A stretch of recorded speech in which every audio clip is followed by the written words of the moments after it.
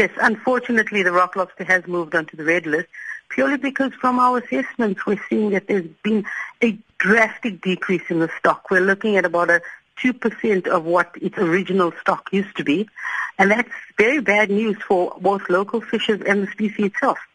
And as you say, bad news for the fishermen locally. So how is this likely to impact on their means of, making a living?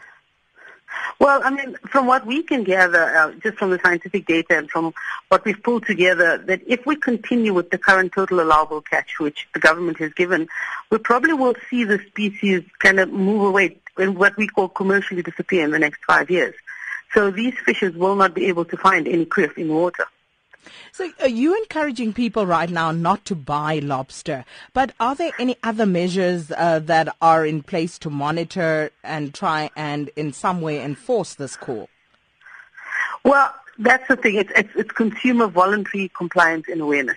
And when we say we call on the consumer, we call on all South African consumer, whether you're here as a tourist, whether you're visiting from up north country, anywhere, we're just asking you to, think twice before you actually consume the lobster because the species is in such problems.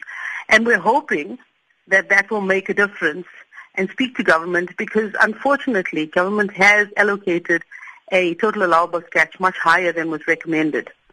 So that's already put this lobster in a bit of a predicament. And we don't really have a handle on illegal, unregulated fishing, which is poaching of the species. And just about these lists that we're talking about, we're now talking about kreef moving on to the red list. But, what are the other lists and what exactly do they denote? All right. So how the SASSI works is it's a consumer tool to help our consumers make really informed decisions when it comes to sustainable seafood. Because we just believe that you can basically a consumer can really change the tide when it comes to seafood. And how the list works is it works in a red, orange, green. And we assess a species quite rigorously using a scientific methodology, in consultation with a whole range of experts.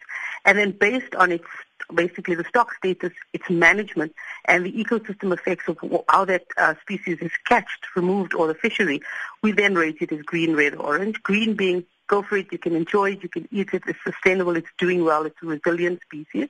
And those are things like snook, hake, a lot of the species like the mussels, oysters, those kind of species. When we get to the orange list, that's where things get a little bit worrying because there are some conservation concerns for those species on the orange list. But we're not telling consumers don't eat it. All we're asking is just kind of exercise some caution and think twice before you eat it. So if you're going to eat prawns every day this holiday, think twice and maybe eat it every other day or something like that. When it comes to the red list, unfortunately, those species are don't eat, don't buy, don't dry, don't do anything because there's such critical concern around the species that we've listed as red. And that's usually to do with their stock status. In other words, there are not really that many in the water. And just finally, are there restaurants that are on board when you go to an eatery? Can you, for example, have access to that particular list so that you can see what is where? Absolutely. We have multiple tools. So we have a SASSI app, which is free, and you can download it on your smartphone. And it basically gives the list. You can search by species. You can search by common name. It'll tell you exactly what the status of that species. The restaurants are very well aware of the program. We've run restaurant training with them to kind of get them on board, because if they don't have it on their menu, then it's already, kind of halfway there in terms of keeping that species sustainable. So many of the restaurants have been very actively involved in SASSI, but then again, you do get some that aren't, and it's those that we need to get our consumers to kind of mobilize and act on. And then apart from our app, you can, our website's quite comprehensive, and we have a pocket card which fits into your wallet, and it has the list as well as the status of the fish.